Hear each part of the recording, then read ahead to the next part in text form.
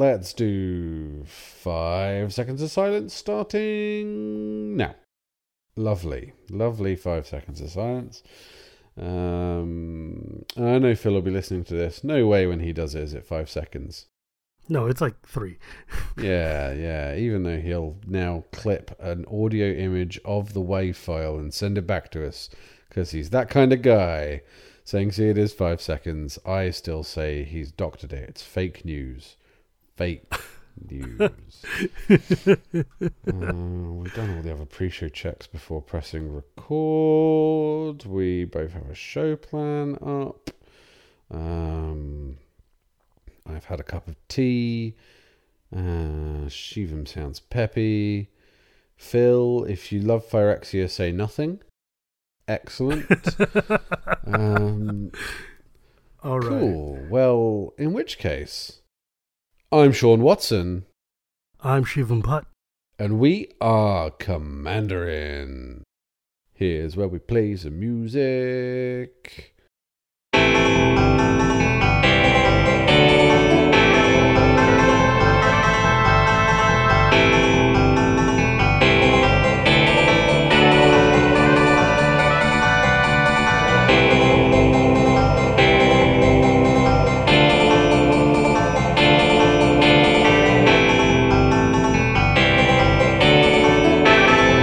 Commanderin. Yeehaw. Thanks for listening, everybody. We put a spotlight on community issues, but never ever talk about 5 banned topics. Religion, politics, Hearthstone, hip-hop, and Whitney Houston. God, you got us still on that. Look, man, it's not my fault that I will always love you. I hate Whitney Houston so much. Oh boy. Oh, there'll be a Whitney fan out there crying into their mic going, "Don't speak ill of the dead." Right now. How about we just not speak of them at all? Ever. As one of the banned topics that we so heartily stick to all the time. Well, I'm still petitioning for hip hop to be removed. Yeah, anyway. like I don't get I'm more than happy to talk about hip hop, but yeah. Anyways, a white man and an Asian man. Hey, look, dude. There's all right. Anyway, Next. guys, you could and gals visit patreon.com/CommanderInMTG and don't forget to visit us on the YouTube. This week we have a wonderful show lined up for you, and that's because it's talking about something I want to talk about. No, I joke, of course. We're talking about the Scarab God. Da-da-da. I am super excited about this because the Scarab God is, since the set review, since they first revealed them, he's the one I've been most excited about because obviously my Grimgrin deck is basically made to sit and have this guy hoist up the flame to be the new zombie lord. So I'm super excited to see where he can go. Of course, it's like the only mythic I haven't pulled from the set yet. So I got myself I paid for it, a Invocation Scarab God. Yeah, I think, like, I didn't like the invocations. I didn't like the invocations at all until I saw them at GP Vegas in person. And holy crap, these things look super cool in person. And I think I'm going to need to get these 3 gods as invocations, and that's probably going to cost me $1 or $3. Well, I had a realization. So I got myself, I pulled an invocation. I got a Diabolic Tutor, Intent even. Cool. Diabolic Intent, which is the cool tutor. In fact, very good for a Scarab God deck. I bought, with my £1 a Consecrated Sphinx, which is a beautiful one. So I do agree that the invocations is a friend of the show, Patreon, and editor over at EDH Rec, Henry Stukenberg, pointed out to me the reason people don't like them and the reason that people took a reaction to them that they didn't take to the other masterpieces is the framing actually clips the art. It makes the picture look smaller. The very top has like... Very much so. And because it's got such beautiful art, but the art looks smaller, the eye focuses more closely onto the border. And that's why people had a visceral reaction to them. And I think exactly he's bang on the money there. They shouldn't have messed with the size of the art. Well, here's the thing that happened with that, is that two things. First off, yes, when we actually saw the frames and you realize, oh, they really, really shrank the art box a lot. The other thing is that these were first revealed on like Twitch streams and stuff where they're already downgraded and, you know, the JPEG is compressed significantly more. So they looked like hot garbage when we first saw them. But then when you see it in person, you realize that there's depth to it, that the thing actually looks like a building popping out. Like, it's got this kind of design sensibility that you don't expect to see. And it looks really, really cool sometimes. Yeah, there's a physical depth to the card. It's an illusion because of where the foiling is and the pillars and stuff and the light that's on the frame that does give it a strange, like you're looking for a viewfinder at the art. And I think it's quite cool in the flesh. Yeah, and some of the artwork on them is phenomenal. But especially for these three gods coming out of the wall like that, it looks almost Indiana Jonesy. I loved it. So anyway, enough about our opinion on the art of the Scarab God. We have a little bit of news. So some of you may not know, we've been collecting donations in the form of a deck raffle for a friend of the show and patron, Mason Tarley, who has run our deck reviews group over on Facebook for a long time, does a lot of input in the community, and his little one, I won't go into details, you can go onto his GoFundMe and look yourself, but his newborn baby was very, very ill, and combine that with some other bad luck in his life meant that he was in a bad situation. So we run a raffle for a deck, and we've taken Patreon donations, and listeners of this show have drummed up an awesome $830.52 to donate to Mason. We're going to announce the raffle winner either next week, or Phil will cut in with a pre-recorded bit who the raffle winner is now. Definitely next week when we have our Commander 2017 preview card. You guys are awesome. Commander people are an awesome community. Yeah, we're incredibly grateful to all of you for all of your donations, especially since, you know, Sean and I and Phil are all parents, so we all understand what it's like to have a young infant be sick and feeling so helpless. And it's really heartwarming to see the response from our community to help out in times like this. So, congratulations to... People were throwing money at us at GP Vegas when... not even at GP Vegas, at the Command Zone Commander's Bash. People are so generous. You're all awesome. Yeah, we definitely appreciate all of you. It's super cool. Now, we're going to take another look at the watch list.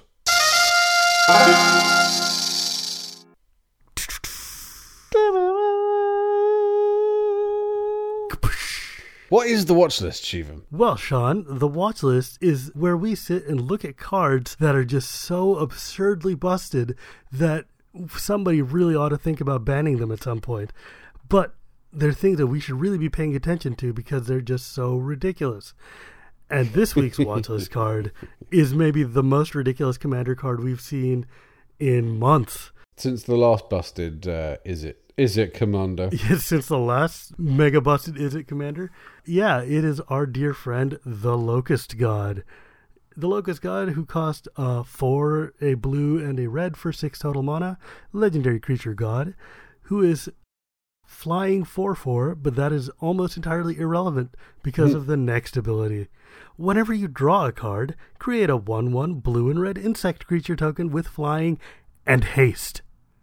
And then, if you decide to pay 2 and a blue and a red, you can loot, aka draw or draw a card and then discard a card. And then when he dies, he comes back to your hand so that you can avoid any taxation.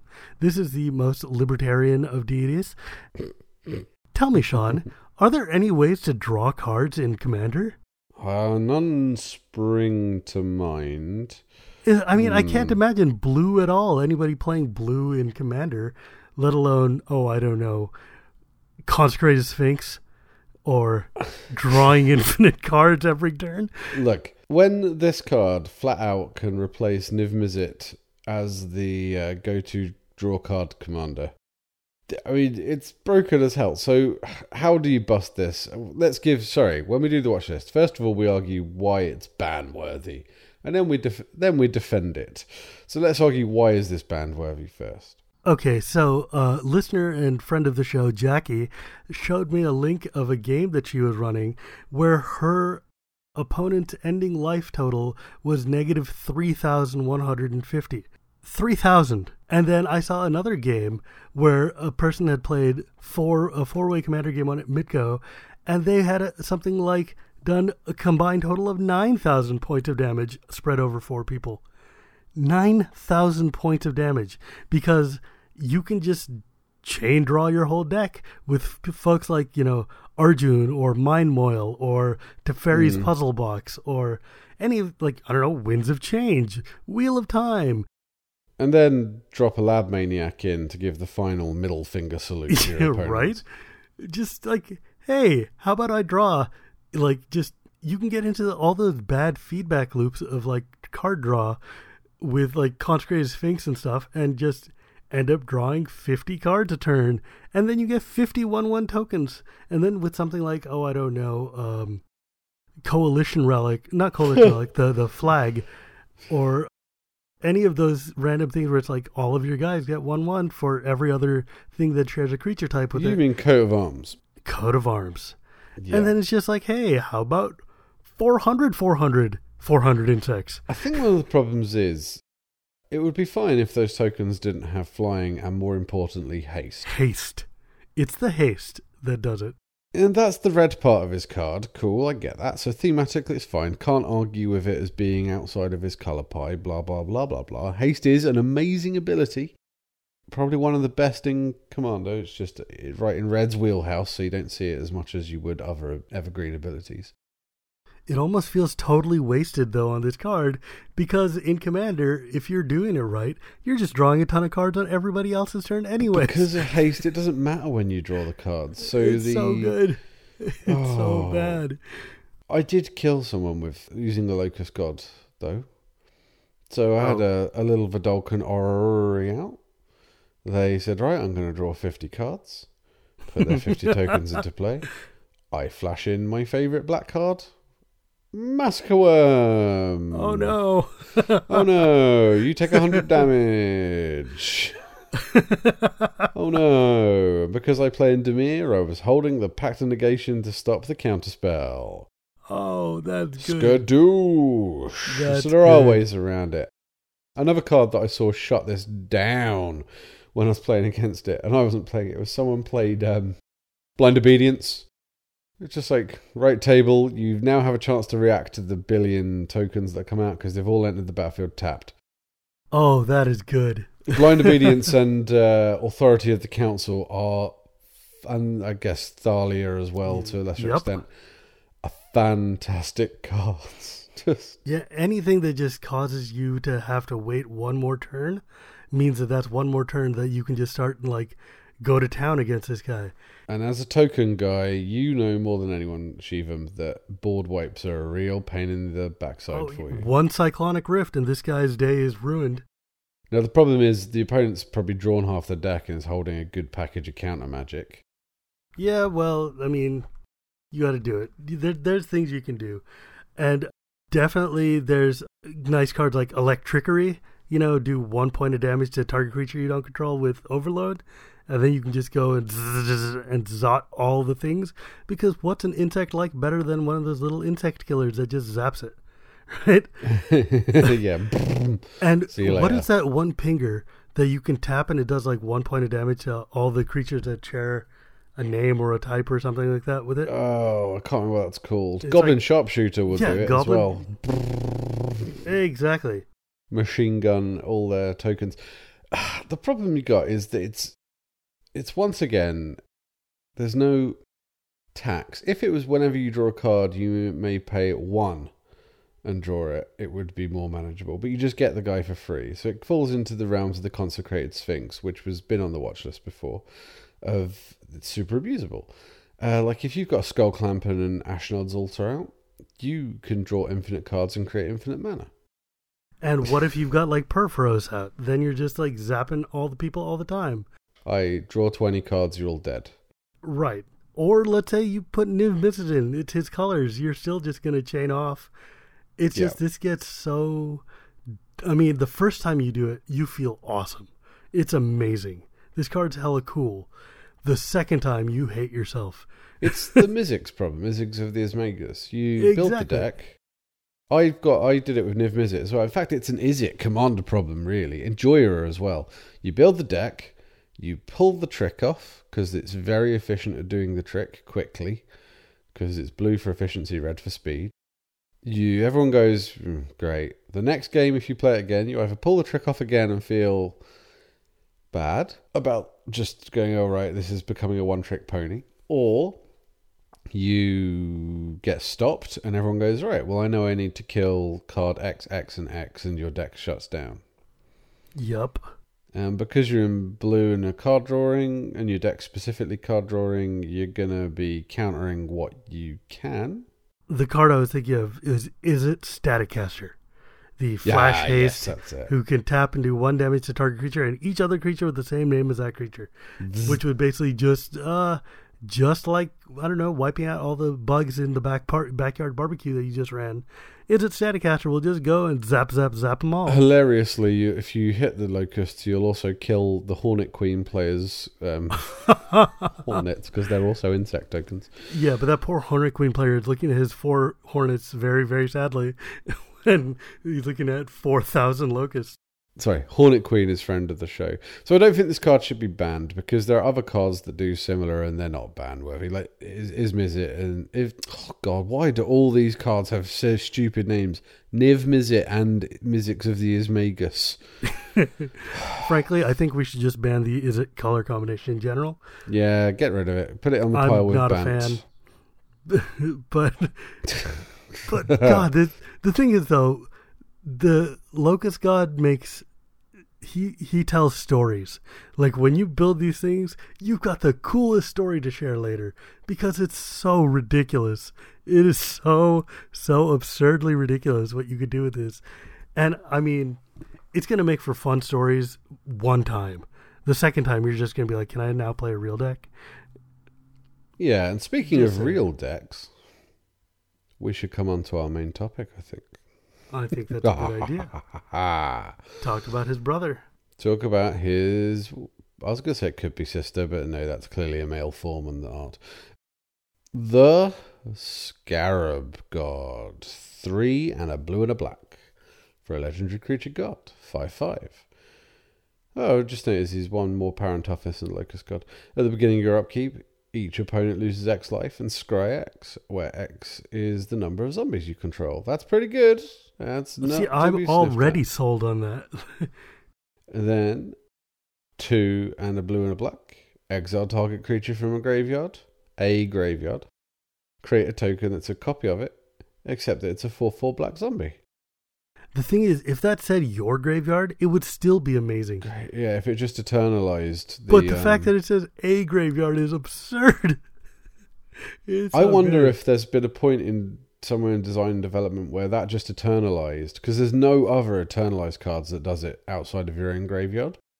Yeah, I believe they said that they couldn't figure out a way to template it cleanly, but it's meant to basically eternalize. Yes, but it's super eternalized because it hits your opponent's graveyard as well. And then also when the Scarab God dies, return it to its owner's hand at the beginning of your next end step. So even if it dies, you ain't paying no tax, brother or sister. No tax for you. However, if they exile him, you still have to pay the tax.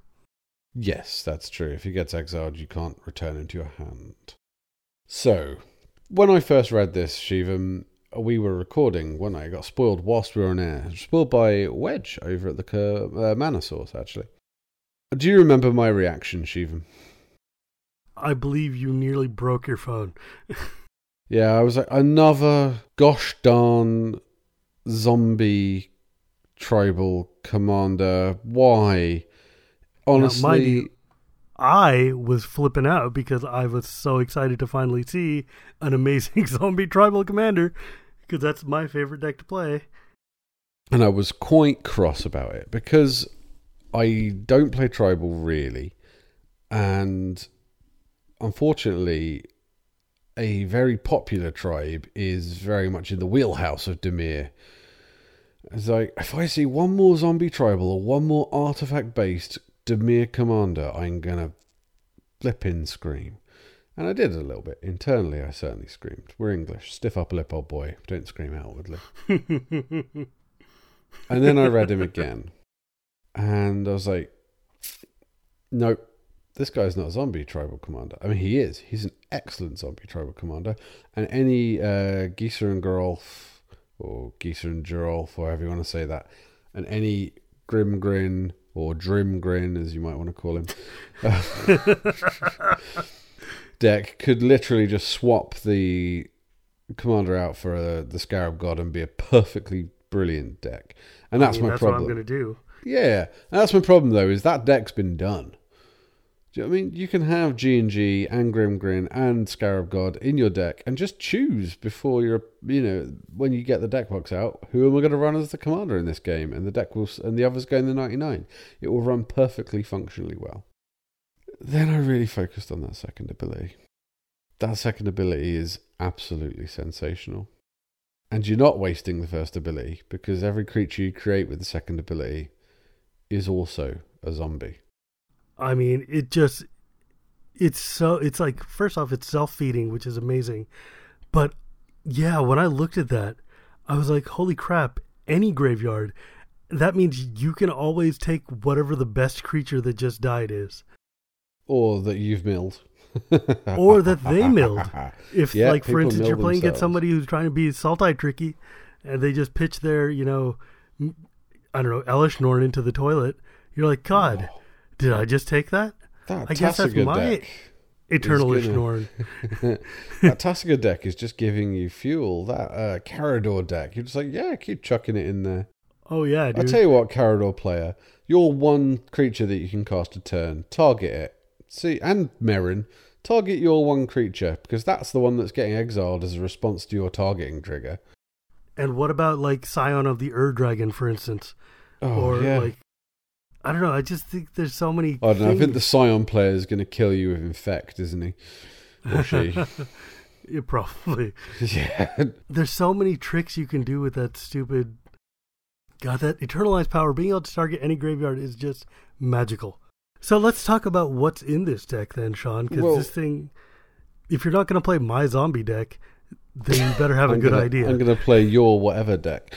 So one of the other things Dimir is very good at is using your opponent's cards. So that's the Dimir strategy that this commander is playing into. Oh, just as a last thing about the zombie decks, all the people out there, because when I tweeted my deck list, the deck list will be up in the show notes, but it's on our deck stats page in my folder. All the people that tweeted me, oh no, it should be zombies. Yes, I'm not saying the zombie deck is bad. The zombie deck is really powerful, but it's been done. It's just been done for me. Go brew them. They're excellent, but we're not going to talk about it here. So what we're going to look about is abusing enter the battlefield and leave the battlefield abilities. So I think a very quick conversation about why ETBs, and we're just going to say ETB even if it's an LTB because everyone just says ETB, enter the battlefield abilities are so good. So why are enter the battlefield abilities really great in our format, Shivam? Because they're abusable and reusable with bounce and things? Yes, repeatability is one of the key signature things about enter the battlefields. Flicker, graveyard recursion, which is what we're doing here, and 9 times out of 10, the powerful ETBs that are out there are more expensive to cast the creature than they are to flicker the creature, which is often free with things like Conjurer's Closet, which we don't have in this deck because we're creating tokens and Conjurer's Closet kills tokens. That's awkward. So repeatability. I think another thing people don't necessarily give ETBs too much credit for is you get the ability immediately. You drop a creature that's got an activated ability, you often have to wait to use it to either save up the mana or because it has summoning sickness if it's a tap ability. ETBs, you've got it. As soon as that creature resolves off the stack, you get that ability.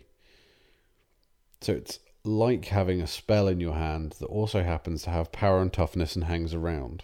Exactly. Just like, our friend Muldrifter, who I don't see on this card, but would seem to be perfect if you were to take this card, evoke him, draw your 2 cards, pitch him into your yard, and then internalize him for a couple more.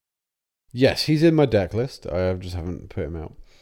Did you know that Enter the Battlefield triggers came into Magic slightly later, and they were one of the main things to try and get people to play with creatures?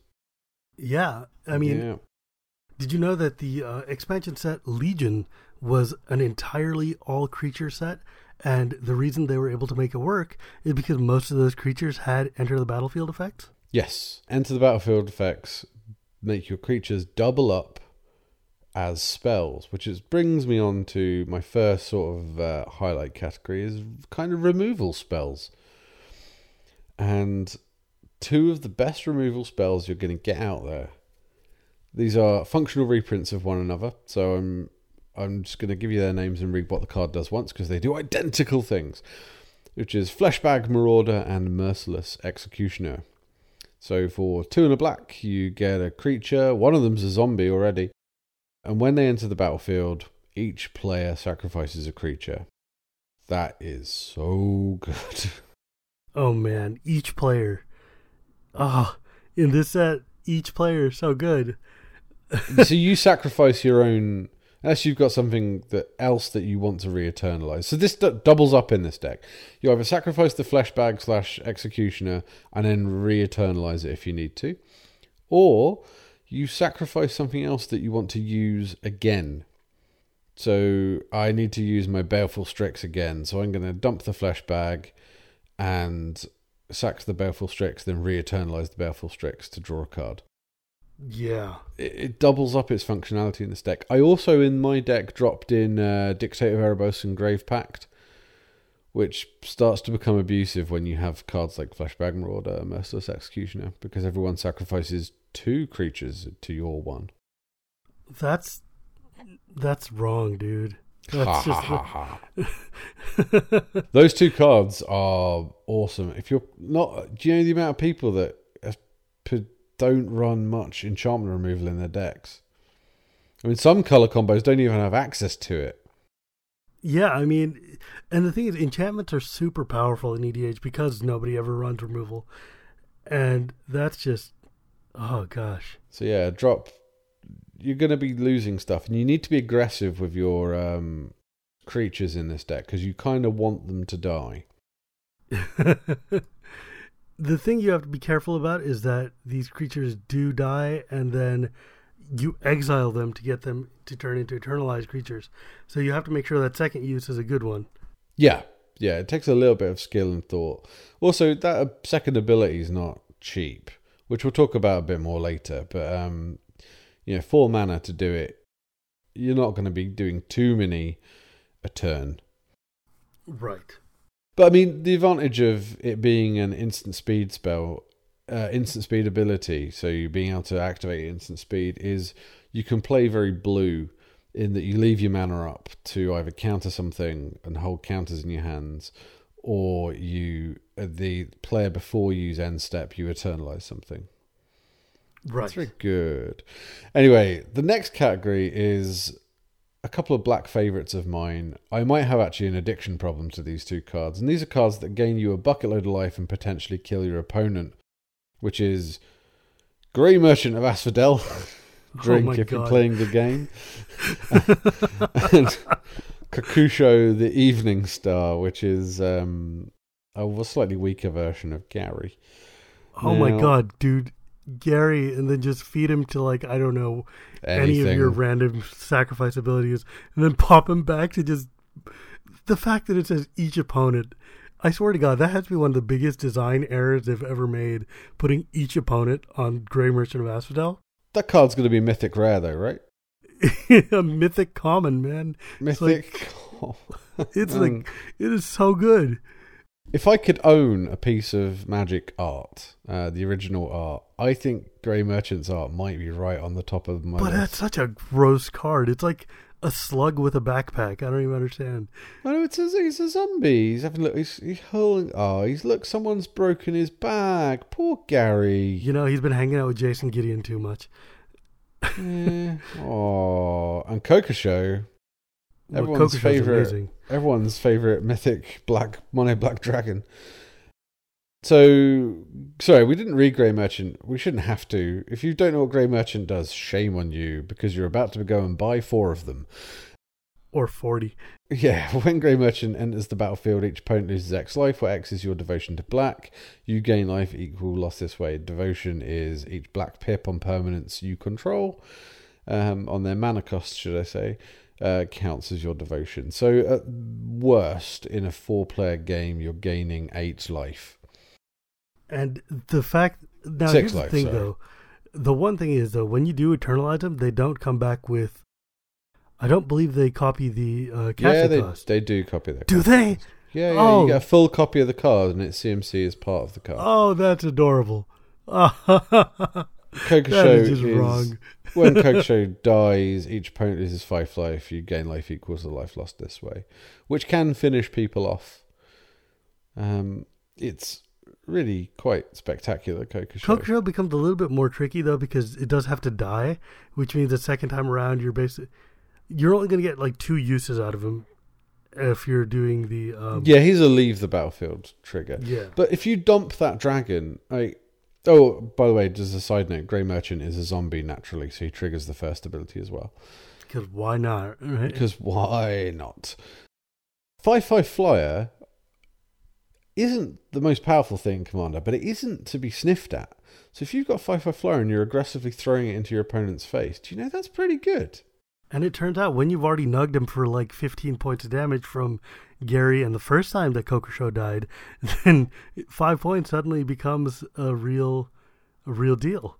Yeah, and it flies as well, so it's got decent evasion. There's always someone at the table that's not got a flying blocker. Always. Yeah. It's true. Don't remind me. I mean, I play in blue and black, so I tend to have flyers. Yeah, let me count to you how many flying soldiers there are. Oh, I think I'm done. There's some Avon soldiers, maybe. They might be warriors, because for some reason soldier and warrior is a different thing. I don't know. Yeah. Anyway, we're not talking about your guild today. We're talking about my guild. But this is just so good. It's so silly. I don't know. There's so many interesting like ETB targeted kill things you could use, like Shriekmaw or Necrotal. But yeah. in EDH, targeting one thing is not really as good as targeting the whole table. Yeah, and the sacrifice ability on the flashbag and the executioner. I know if there's a token player, they don't care. But there's always that angel guy that really doesn't want to, or angel gal that really doesn't want to lose their best angel, or like a good angel. Or any Voltron player. Or Voltron somebody players who's... hate it. Oh, yeah. Yeah. So, we should move on, I think, because at the moment we've only talked about black cards. We've got some big mill spells in this deck, but we don't want to just use them once. We don't want to just be using our 1 creatures once. So we want to recur some of our big sorceries. We've got some sorceries as well that in the deck that allow us to draw a bunch of cards and stuff as well. So we want to be reusing some of them. Instants and sorceries, not just sorceries, sorry. So I've put in Snapcaster Mage and Torrential Gearhulk. Because they're just phenomenal cards unto themselves. But then when you use them and then they die and then you get to use them again, flashing back a Snapcaster Mage to flash back another spell is pretty silly. And then the fact that he comes back as a 4/4 on top of that is pretty zombie. phenomenal. A 4/4 zombie Snapcaster, he's going to be like... Grrr. It's like, here is your terror, master. Now, it's an expensive card, Snappy, even with its reprinting. We should probably read it. It's a 2/1 creature human wizard for 1 and a blue with flash. When it enters the battlefield, target instant sorcery card in your graveyard gains flashback into end of turn, and the flashback cost is equal to that spell's mana cost. The Gearhulk is a 5/6 artifact creature construct with flash. He's 6 mana, 4 and 2 blue. And when he enters the battlefield, you may cast a target instant card or sorcery card from graveyard without paying its mana cost. Sorry, just instant card. I mean, that to me becomes... If he's in your yard and you've got 4 mana up and there's some count spells in your yard, and we've got a few counters in this deck, he just means you've got a counter on the table, and your opponents knowing you always have a 4-mana counter spell available. That knowledge is like a threat against your opponents. It makes them think twice about playing their big spells. And it's just, you can do just so many dumb things with this card. Like flashing, I mean, the body itself is so good the first time around and the second time around. And yes, being able to just counterspell, flashback Torrential Gearhulk to bring back your Force of Will, flashback Torrential Gearhulk to bring back your, if you're a big spender, your Mana Drain. And it's just like, man, I hate blue. I hate blue because of this stuff. Love it. And I think with the Gearhulk, and it's indicative of all this deck, you want to be playing aggressively with your creatures. Because if you've got mana up, you don't need to worry about blocking too much. Because if an opponent has a creature in a yard, you can still block. Because you can flash in the creature from your opponent's yard and block with it. So you need to just be aggressive with your stuff. You don't really care if it goes to the graveyard. Pointless attacks where you're just going to lose your creature and your opponent's not going to lose anything doesn't help. But you want to be forcing your opponent to make blocks, you want to be forcing your opponent to take damage, and you just got to keep turning your creature sideways, which is a bit different to a lot of Dimir strategies where you want to combo out and things. Yeah, I think that's one of the things I definitely like about the Scarab God and the sort of playstyle he encourages, is because the fact that, because you've got this built-in backup for when your guys die, being able to, it gives you an aggression that I appreciate, because one of the reasons I've never really enjoyed playing normal Dimir decks is because they're so control-y, so slow, and so discouraging of actually attacking. But the fact that bringing Snapcaster back as a 4/4 is great, because Snappy as a 2/1 is in EDH that is might as well be a 0/1, but as a 4/4 that's a reasonable and realistic number of damage. A 4/4 that if it's not dead, everyone gets drained for 1 in your upkeep, and you scry 1 for it being on the table. Right? And just all of this stuff kind of feeds into itself. And I don't know, I love the idea of a crazy zombified Gearhulk just lumbering around. That just, the image makes me laugh. Metal brains. This is chewing on old computers. So speaking of mill, we have a mill sub-theme in this deck. Right, so an old podcast that Phil used to be on moons ago, there was a guy on there who I'm not going to give the publicity of his name, but he confidently said, mill decks do not win in EDH. And I'm sure other people have said it. You are so incredibly wrong, people that say that. Shivam, you've seen my Lazav deck on Heat. That made me so angry. So when I went to GP Vegas, I must have played 50 games of Magic, and I must have played 20 of them with Lazav, and I think I only lost 3 when I had him on the table, and that is a dedicated mill deck. And it doesn't do infinite combos. It's not like the Unidecks and stuff where it just says, right, I would mill you 1, or I have Mindcrank and Duskmantle Guildmage, so mill you 1, lose. It doesn't do any infinite combos at all. The thing is, an incidental mill is almost worse than not having infinite combos, just because it's so irritating to be bled out like that. And and in EDH, we've got 100 cards, and you're always going to have more stuff in there. But God, is it annoying when somebody hits you with that Traumatize, or hits you with that just your Turbo Mill Bull nonsense. Well, we have quite a few mill cards in this deck.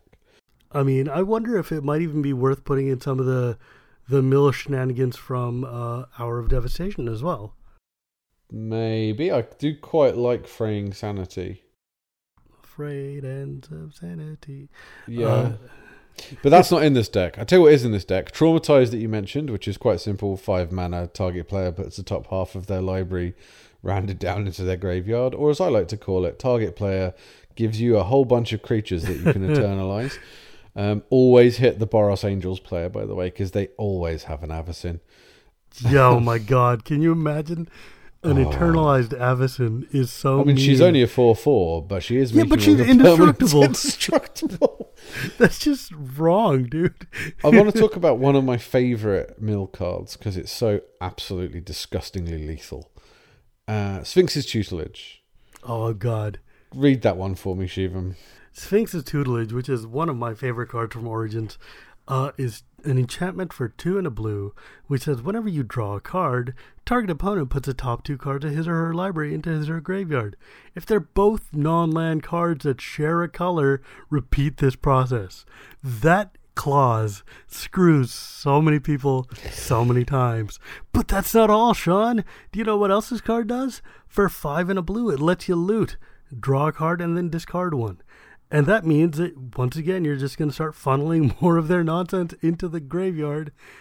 And gosh, I can't imagine why this deck would want to do that. Yeah. So I'll tell you a beautiful serendipitous Sphinx's Tutelage story. So I'm playing against the opponent. We both have Con Sphinxes out. I also have a Sphinx's Tutelage out, but he's forgotten it's there because it's been out for a while. Someone draws a card. He's like, I'm drawing 2. I'm like, yeah, okay, I draw 4, sorry. He's like, oh, cool, I'm going to draw 8. I'm like, cool, I draw 16. So currently I'm on 20 cards.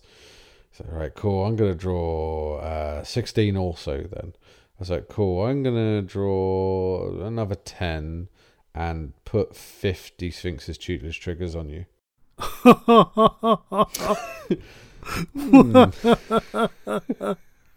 Oh, God, I forgot you had that out. Yes, you did. And as it was a Con Sphinx that did it, you have been taught by the Sphinxes. Oh, no. Not to be greedy. That is just wrong, dude. Oh, my God.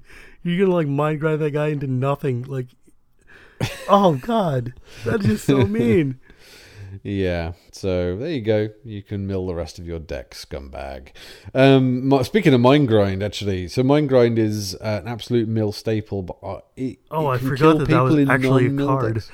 Yeah, Mind Grind's X and a blue and a black. Sorcery each time. Each opponent reveals cards from the top of their library until he or she reveals X lands. Then puts all the cards revealed that way. This card screws me so many times. I've killed so green players that have heavily ramped to get 20 lands out.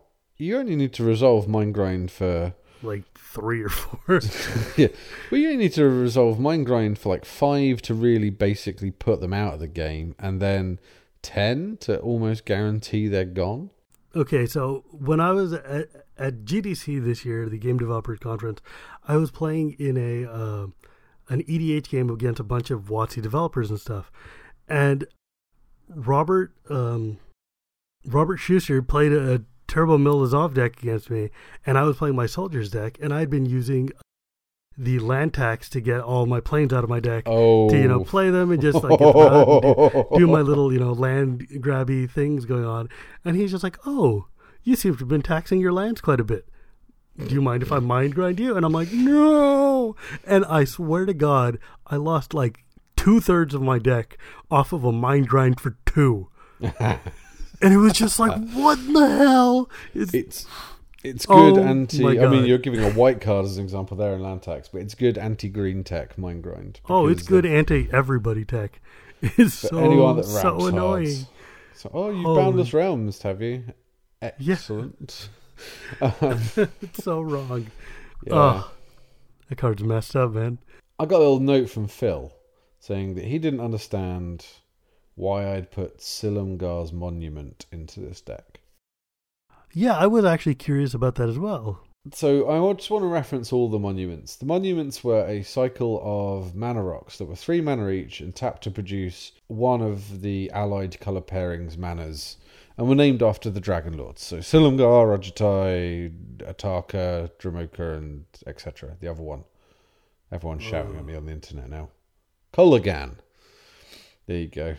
God, I forgot the one that's almost... Yeah, the one that we can't use in our format. Well, I don't know. He's all right. He goes into that deck, doesn't he? Anyway, we're not talking about Kolaghan. So they do that, but they also have pay 4 and that allied colour pairings mana, and the mana becomes a 4/4 dragon of the right colours with flying into end of turn. So what I found using monuments is, with Atraxa being such a thing, what the monuments do is twofold. One, They stop Atraxa hitting you because you don't mind losing your mana rock to just kill Atraxa if you need to put the tax up on her. Or the proliferation of Super Friends decks. Do you know the amount of times people sit there with Super Friends decks and don't spot the flying attacker that you have? Oh, God. Yeah. I've killed so many Planeswalkers with my monuments. Yeah, because nobody's paying attention to the random mono rock that suddenly turns into the 4/4 that just eats your Liliana. Like, all the time it happens. So I'm like, it just turns into a 6-mana kill spell for a Planeswalker. Or, someone's about to go ultimate, they get a bit cocky. I've got a really good ground defense. No one's got any flyers. Yes. No, yeah, don't do this. When someone says, don't drum your fingers together and go, yes. No flyers. Yeah, don't bring attention to yourself. But then you go, right, cool, I'm going to activate the monument attack. Or the amount of times people have swung in with, I don't know, I've killed Derevis who are trying to combo out and need Derevi to hit you. And they go, right, attack, you can't block it. Well, actually, I have a flying blocker. Click. There you go, kill your commander. Now, I know they're not paying the tax, but loads of commanders are like that. And they're like, oh, I didn't spot that. And unless you're playing a newer player, if they say, I'm going to take my attack back then you say, hell no, you're not. Hell no, you're not. But yes, that's why Sylvan God... And there's loads of mana rocks out there that are 3 mana. I don't see how that's any worse than a Darksteel Ingot in this deck. But I mean, it creates your colors, it does the job, but that added functionality is just unexpected. And yeah, it's the surprise. And the fact that in our format, you can always get up to 6 mana eventually. Yeah. Oh, that's nice. I just think they're underappreciated, and they're like I might 5 actually cents. They don't come just in enemy swap colors. it out for another 3-drop mana rock and see what happens. I guarantee there'll be a time where it is useful. Other unusual cards I've put in. So I put Conspiracy into the deck, which is 3 and 2 black. As Conspiracy comes into play, choose a creature type. Creature cards you own that aren't in play, creature spells you control, and ones that you do have in play. So all your creatures are the chosen type, which just means if you've got a bunch of your stuff out and it's not been internalized, you still keep getting the first trigger ticks because you pick zombie. So it just turns everything and it switches on the first ability better. I'm not sure it's worth it. If I was going to cut, it might be on there. Yeah, that's the thing. It's like I like to build tribal decks a lot, and periodically I look at this card because it basically turns everything into your tribe, but it's a lot of mana for a card, and it ultimately, it helps with your first ability, but in the grand scheme of things and what this deck is doing, I don't know that it's necessarily... Yeah. It's kind of like, I would rather put, Fraying Sanity instead. Yeah, I guess so. And there's Startled Awake, and there's some other good mill cards. Or any of the good EDB cards. But this one kind of, it's good. It gives you a little bit of incidental value, but I don't know that it's necessarily worth it. Yeah, it's one I put in just to, I guess, to tip my hat to all the people going, you should be doing zombie tribal. You really should. It's a zombie commander, isn't it? It's for zombies. It's like, stop focusing on the word zombie. Well, Conspiracy's in the deck, so technically I am doing zombie tribal. Now shut up. I love zombie tribal. I'm not going to lie. I know you do. It's great. It's just not for me. It's a very strong strategy. I am not insulting it, and I'm not saying it's necessarily even easy to brew. You have to think about which of the 7 million different printed zombies you have to put in.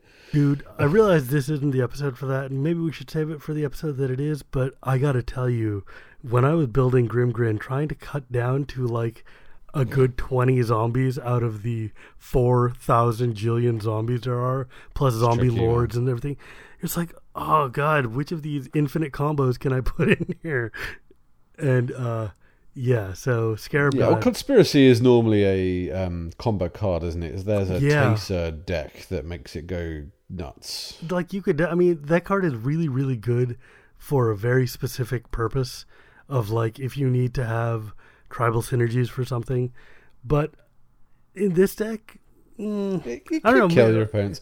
I mean, I've got Rise of the Dark Realms in the deck, I love which that card. is I also a love that possible card. cut, though, because I'm going to be exiling a lot of creatures opponents have in yards. So, Yeah. is it 9 mana to put whatever chaff I haven't already used back into play? I think it might be. That is a lot. I don't see this on your. I don't see it on your deck list. Oh, I might have already cut it in my thinking then. Ha, there you go. Listeners, the original version of this deck before I tinkered had Rise of the Dark Realms in it. Although if you are running a deck with Scarab God and you really don't have much in the way of zombies, Rise of the Dark Realms, you're not abusing that second ability much, Rise of the Dark Realms is definitely good fun. It's a good black card. It is 9 mana though. Right. I think we should talk about something you've been itching to talk about since the beginning of this show, which is the Eldrazi processors. Yeah, actually, and before we get into the Eldrazi processors, let's talk about the Eldrazi themselves. Now, we can't obviously use Old Mom Emrakul in there, but the other 5 of the Eldrazi Titans we can. Yeah. And you know what I realized when I was... Cast triggers, though. Yeah, cast triggers, but the other half is when you're playing against somebody and they have their Ulamog in play and you find a way to like force them to sacrifice it with your flesh bag, for instance, then before he hits a graveyard, you can eternalize it, exile their Ulamog before they get to shuffle it back into their deck. And Yeah, then they you still get get a to shuffle 4/4 their yards. They get to shuffle their yard, fine, but you also get a 4/4 with Annihilator 6 or whatever absurd thing is on there. It's Annihilator 4, but yes, it's not too shabby. Yeah, it's pretty And great. indestructible on Ulamog. And the thing is, there's all sorts of cards that do, like, there was like a whole, like, dozen years where every fatty they came with had one of these weird hits the graveyard, get shuffled back into your deck clauses. And Scarab God is really good about being able to just snatch that out from underneath them, exile the dude before they can get their little trick off. But one of the other things that you can do is that, like you just mentioned, so BFZ set came out, and there was all of those processors and do to exile cards off the top of their libraries, and in gestures, that's what they were called. And they were all kind of terrible and very parasitic and not really useful in EDH. Except now that since you're going to go to their yard, exile his, like, let's say you exile their Muldrifter and get your 4/4. Now their Muldrifter's in exile. Then you can put out any of these processors into play, like Oracle of Dust, like Ulamog's Nullifier, and then you can start eating their exiled creatures, put them back into their graveyards, get the effect that you were trying to get out of your processor, and then exile the dude again to create another copy of an internalized creature off of your Scarab. It's kind of silly. Yeah, so Ulamog's Nullifier, I think, is the best of them because it's ultimately a 4-mana counterspell that gives you a creature and will reprocess a card back into an opponent's yard. So it's a flying flash. It's got Devoid, so it's colourless, but we're ignoring that. 2 and a Dimir. When Ulamog's Nullifier enters the battlefield, you may put 2 cards from your opponent's own from exile into their graveyard. So you pick their 2 best creatures you've already exiled. If you do, counter target spell. What's not to love? I just think that there's a lot of neat incidental value to be had from this, which is just kind of like, it's just fun. I think there's some neat tricks you can do that, because people always think, oh, you exiled my guy, so that's the end of that. But with the processors, you can just start creating weird feeding cycles, and it can get pretty silly. I mean, yeah, I realize it's a little bit of Magic Christmas Land, but it is pretty cool. Everyone likes Magic Christmas Land. I don't know. I think it's super fun. It's Magic Bolas Land. Okay, so Nicol Bolas. as our brothers over at the Commander's Brew podcast did a Scarab God budget episode not so long ago, I'm going to wholesale rip off one idea and pick my 3 stars of the deck. If you don't listen to Commander's Brew, go and listen. Also, they're very nice guys. They give me $5 every time I say this. They owe Well, me I mean, about... they're Canadian, so it's $5 Canadian. I don't know how much that's to you. worthless. A couple of loonies and a toonie. It's worth about as much as the Maple Leafs hopes of getting a Stanley Cup in my lifetime at worth. Or anybody's Not a lifetime. lot. Yeah. Burn! God, Says the Toronto, Devils sorry. fan. My teams suck at the moment anyway. Sorry, New Jersey. I love you, but you suck. Nobody loves New Jersey. Shut your mouth, sir. Let's go, Devils. Anyway, the 3 stars of the deck. Phil's not here. Let's talk about sports. Yeah, we can finally talk about my beloved San Jose Sharks. Wait, no. Okay, fine. Well, So you were going to tell me about the stars of the game. Sorry, the stars of the deck. well, the LA Dodgers are your favorite team, as he shouts at me. I love my Dodgers shirt. I'm still an Orioles fan, but Yeah, you wear that here in San Francisco. Somebody will I club know you. I'll get egged. I'm all right in my Baltimore. No one hates Baltimore, though. Nobody even knows where Baltimore is. You shut your mouth. Fans of the podcast Serial know where Baltimore is, And the television show The Wire. And which also paints Baltimore as a lovely... Ace of Cakes, which is an ace show. Anyways, tell me about your stars before Phil kills us both.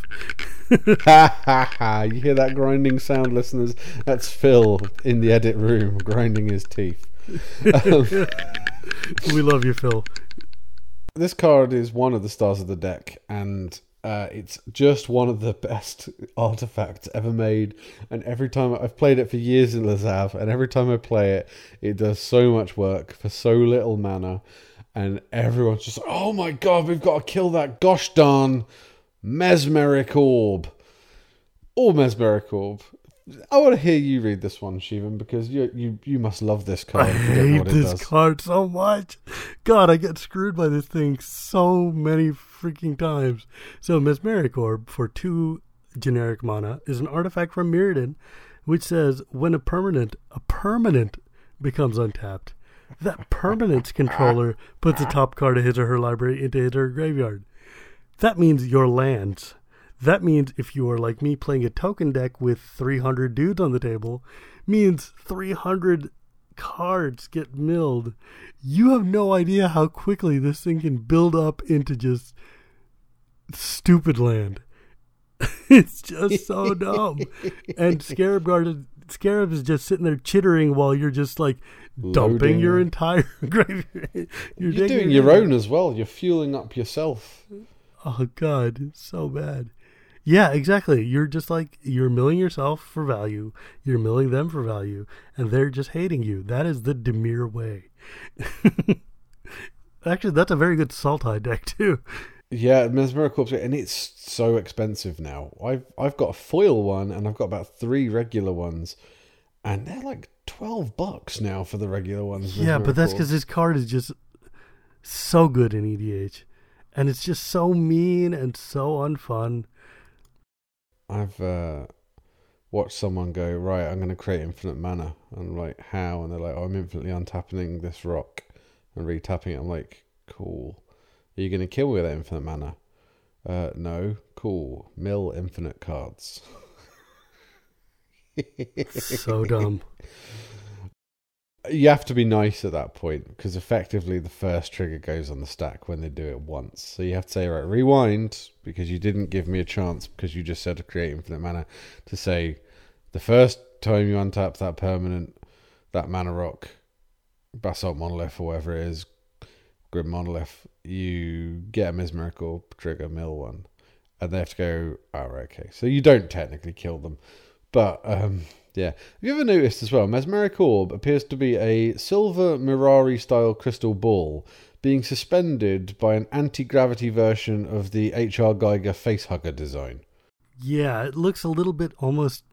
Actually, it kind of looks like a scarab beetle or something that's just kind of flipped over holding this thing up. It looks very D&D. Very innocent for a card that... Like, you look at this card, and the first time you read it, if you're not thinking, you're just like, whatever. But it just builds and builds and builds. Couple of untap steps and suddenly you're feeling it. Oh, then you know that it's there. And you're like, what in the... I hate this card. Anyway, my last 2 stars, and I'll be remiss without mentioning them, they kind of do the same thing, but they're both also slightly different. So, Training Grounds, 1 blue for a... So cheap, this enchantment. 1 blue for a blue enchantment. Activated abilities of creatures you control cost up to 2 generic mana less to activate. This effect can't reduce the ability to less than 1 mana. So there you go. You are then doing your Scarab God for a blue and a black, eternalizing things. That's awesome. Another card that's also becoming expensive, that Training Grounds. And the other one I thought was Heartstone. So 3 mana for activated abilities of creatures. I thought that was one of our banned topics.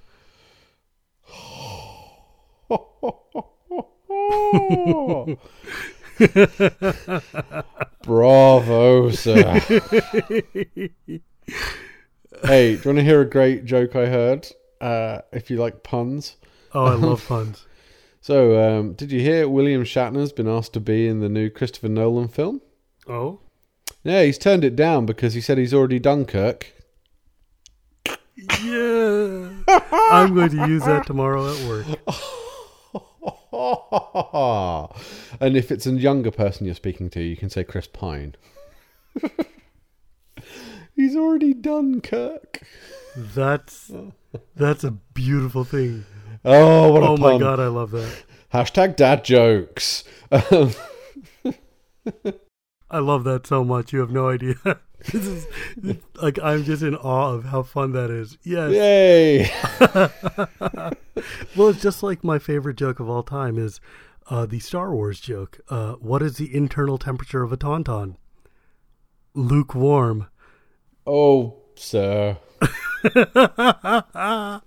Oh, yes, sir. I love it. Oh. Anyway, Heartstone. Can you hear that? Is that Phil's head just beating against the computer? Like, it's a reference to Star Wars. Stay on target. Stay on target. Heartstone's 3 mana activated abilities of creatures. All creatures cost 1 generic mana less to activate. Cannot reduce it to less than 1 mana. So once again, a reduction on that cost. You really want that cost can be expensive, but when you get one of these effects out, I know Heartstone is totally symmetrical, so your opponents get it as well. But who plays with activated abilities in Commander, eh? Yeah, not that many people. Being able to just tap like your Dimir Signet to be able to eternalize a guy is pretty great. Yep. Like, let's be real, that's pretty silly. Gosh. Man, this deck looks so cool. Like, it just looks like there's so much absurd stuff you can do. And this is like an angle of Scarab God that I hadn't even thought of, because obviously I'm all zombies all the time. But, man, this looks so much fun. I'm super excited to play this. Wow. All zombies all the time. So, tell me, how can I break this man? You break this man by ruining everyone's graveyards. Either generically or specifically. Like, yes, I would guess things like Leyline of the Void or Rest in Peace. Cards Rest that basically... in Peace is the best one because it kills the graveyards that are already in existence when it comes in. Whereas Leyline starts taking effect after it's in play. Rest in Peace wipes them, then takes effect. And then there's also, what is it, Bojuka Bog? And Bojuka Bog, Relic of Progenitor. And of course the new desert that just came out. Yep. Let anybody do that. Anafenza. Anafenza. She was the one I was going to be saying next because, Anafenza hoses this pretty badly. And enchantments in particular that destroy graveyards are a problem because Dimir struggles to deal with enchantment removal. It's one of the things we don't do. So if you're playing and you've got the Foresight of Knowledge, or you can guess it, holding a counterspell or 2 around is advisable. You do have the ability to use stuff out of your opponent's deck, so you can possibly find some removal inside someone else's deck or hand, but it is a real issue for the deck. And there are a lot of graveyard decks out there, really graveyard focused decks, and it's not uncommon to see graveyard hate in people's decks. There's also annoyingly targeted graveyard removal. So the best two examples of these, I guess, are Scavenging Ooze and Deathrite Shaman. So these are things which are exile a target card from a graveyard. So the annoying thing there is I say I'm going to eternalize the Reclamation Sage to kill something. And you say, fine, I'm going to exile my Reclamation Sage before your trigger resolves. It's very annoying. Merrin players will hate these abilities. Yeah, I can imagine getting into a race with a Deathrite Shaman to decide who gets to eat the creature out of the graveyard, and that would probably get pretty silly. Yeah, the Deathrite Shaman's going to win as well. Well, yeah, because he's faster and costs less. Yeah. And... Ironically, a really good card against the Scarab God is the Scarab God for this very reason. I'm going to eternalize this creature. I'm going to eternalize it first.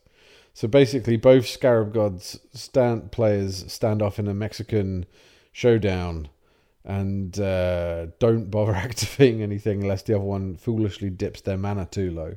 Yeah, that could...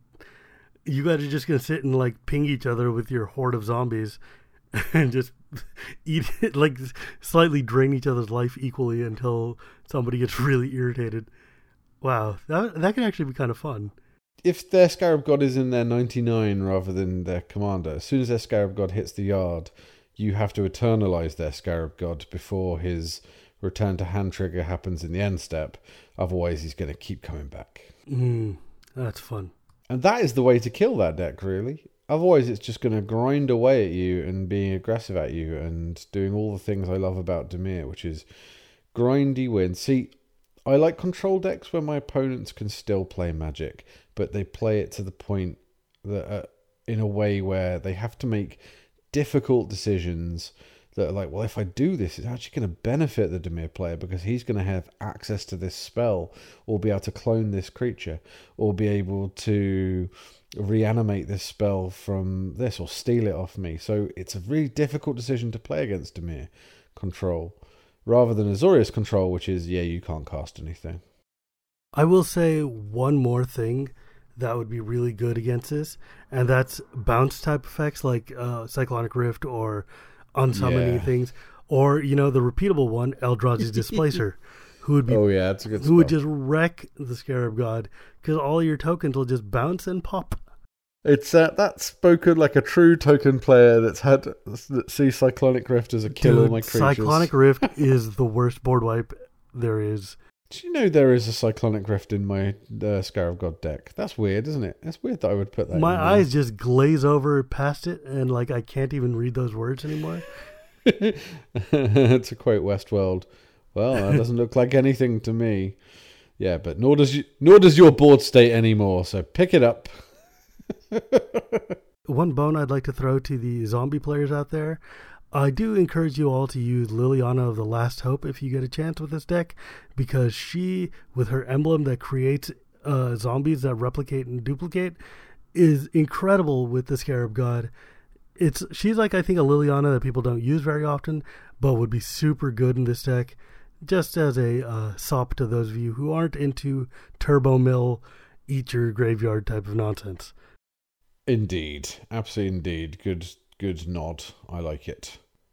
And I think that rounds up our coverage of the Scarab God.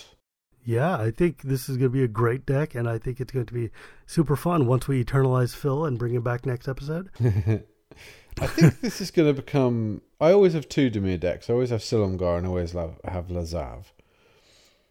I think this might become my third permanent fixture Dimir deck. It just looks I have super permanent fun. decks that I never get rid of, and I have other decks that I build and then rip apart, Sure. And yeah. There are only 3 permanent decks, which is Ailey, Silumgar, and Lazav. This might be number 4. Have you had a chance to run it yet? A little bit. I own all the cards for it anyway. I had to proxy the god himself because he wasn't out when I was playing with it. But it's effective. I've won a couple of games with it. It's fun. It's always fun because it's another thing. So one of the great pleasures of being a Dimir player in the way I play it is your opponents can't get too annoyed at you for what you're doing because mostly you're just using their stuff. It's like, well, you can't be annoyed at me. You were going to do it to me. I love that.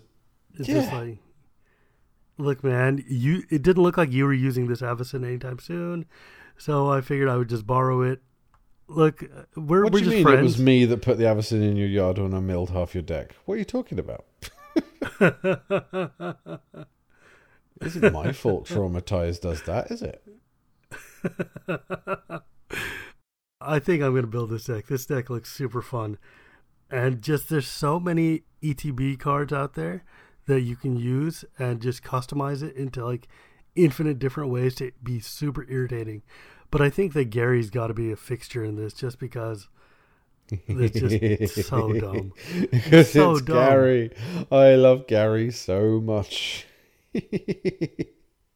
All right. I Well, want a playmat with that on. I got my Baleful Strix playmat, and now I need a Gary playmat.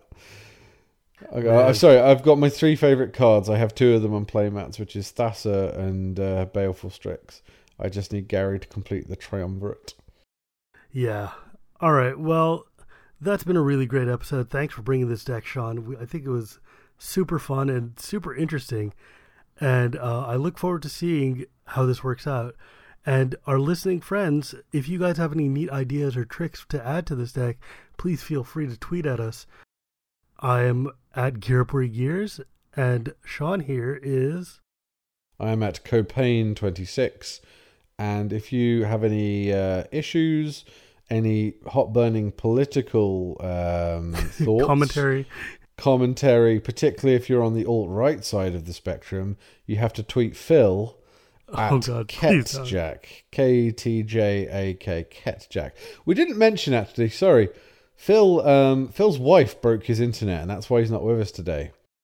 Yeah, it turns out Phil has actually been sleeping in the tomb with the Scorpion God, and is too busy to get the 1/1 counters out, so he couldn't actually make it. But yes. we miss him, and we look forward to seeing him. Stood on their router. So I think I believe that's a router, not a router. Well, it routes the internet, so it's a router, isn't it? That means something different out here. So poor Phil he's just gonna hang us both by our intestines. It's like when we do a Hate Bears deck, and well, I've done deck with the artwork is burly men wearing plaid shirts, hanging around in cocktail bars. But do tell me more about your Earthbind cosplay, Sean. So everybody listening, without your support, this episode would not happen. If you want to support our podcast, head on over to patreon.com/CommandMTG. And if you donate more, $10 or more per episode, you can come join us on our private Patreon chat, where things get real hot and steamy over on Facebook. It's actually a really pleasant and fun community. It's a lovely community. Yeah, it isn't hot and steamy at all. It's very nice and supportive. It's actually really, really kind. They're really, really very genuinely friendly people, and I like it a lot. Okay, and if you donate $20 or more per episode, you can join my private Facebook chat, Sean Talk. Hang on a second while I go and delete my Patreon account. I've done something slightly different. We normally thank 3 patrons, but this week I was perusing iTunes Europe and noticed we've had a whole bunch of 5-star reviews from European listeners. So I'd like to thank 3 random people off that, including Pinkling, Lord of Pigs. I hope that's his given name by his mother. I happen to know who that is in real life.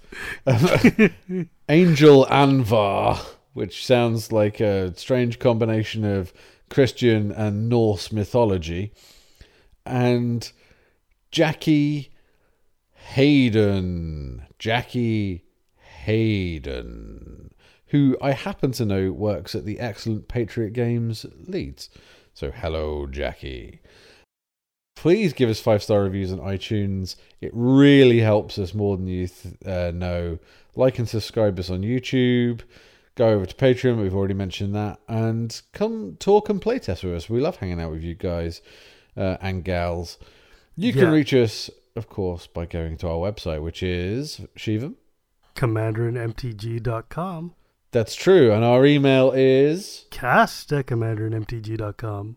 And you can find us on all social media at commandzone.com.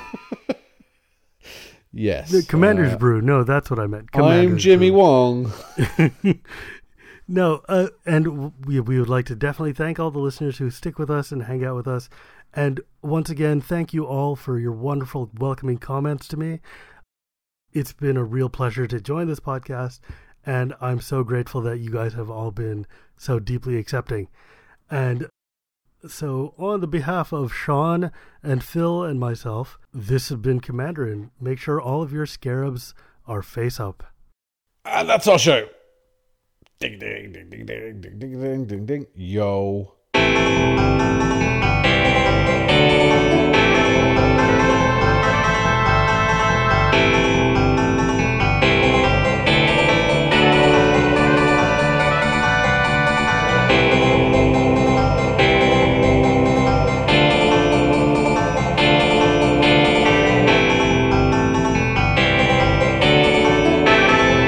Commanderin. Yo, Excellent. listen up. Here's a story about... This is a story. Oh, don't. Hang on. This is a story all about how my life got flipped turned upside down. My deck got flipped, turned upside down. I'd like to take a minute. Just sit right there. there. I'll tell you how I became the prince of a town called Demir. Demir.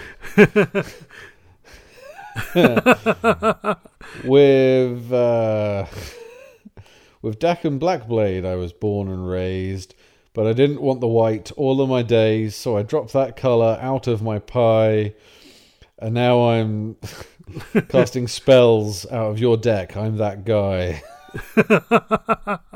Maybe there's hip-hop restrictions on purpose. Phil asked me to quote directly, spit rhymes about this deck, so that's what I'm doing. In West Dominaria, born and raised. In a swampland is where I spent most of my days. Oh, well, I did write lyrics to a version of the NWA classic Straight Outta Compton called Straight Outta Verborg, which was all about Yawgmoth. Yes. You know what? That involves way more swearing than I think we're allowed to do. No, is probably I a good edited time. the swearing out, and I had to change all use of racial epithets out of it, and change... It was good fun. Straight out of Verborg, a crazy mother flipper called Yawgmoth. Yeah. I'm the Thran that... etc., etc. Anyway. Right. I'm going to stop the recording now. Hey, did you hear about the necromancer and his girlfriend? Oh? Yeah, after a while their relationship just started to fall apart. Yeah. File that one in the drawer. Right. I think we can call that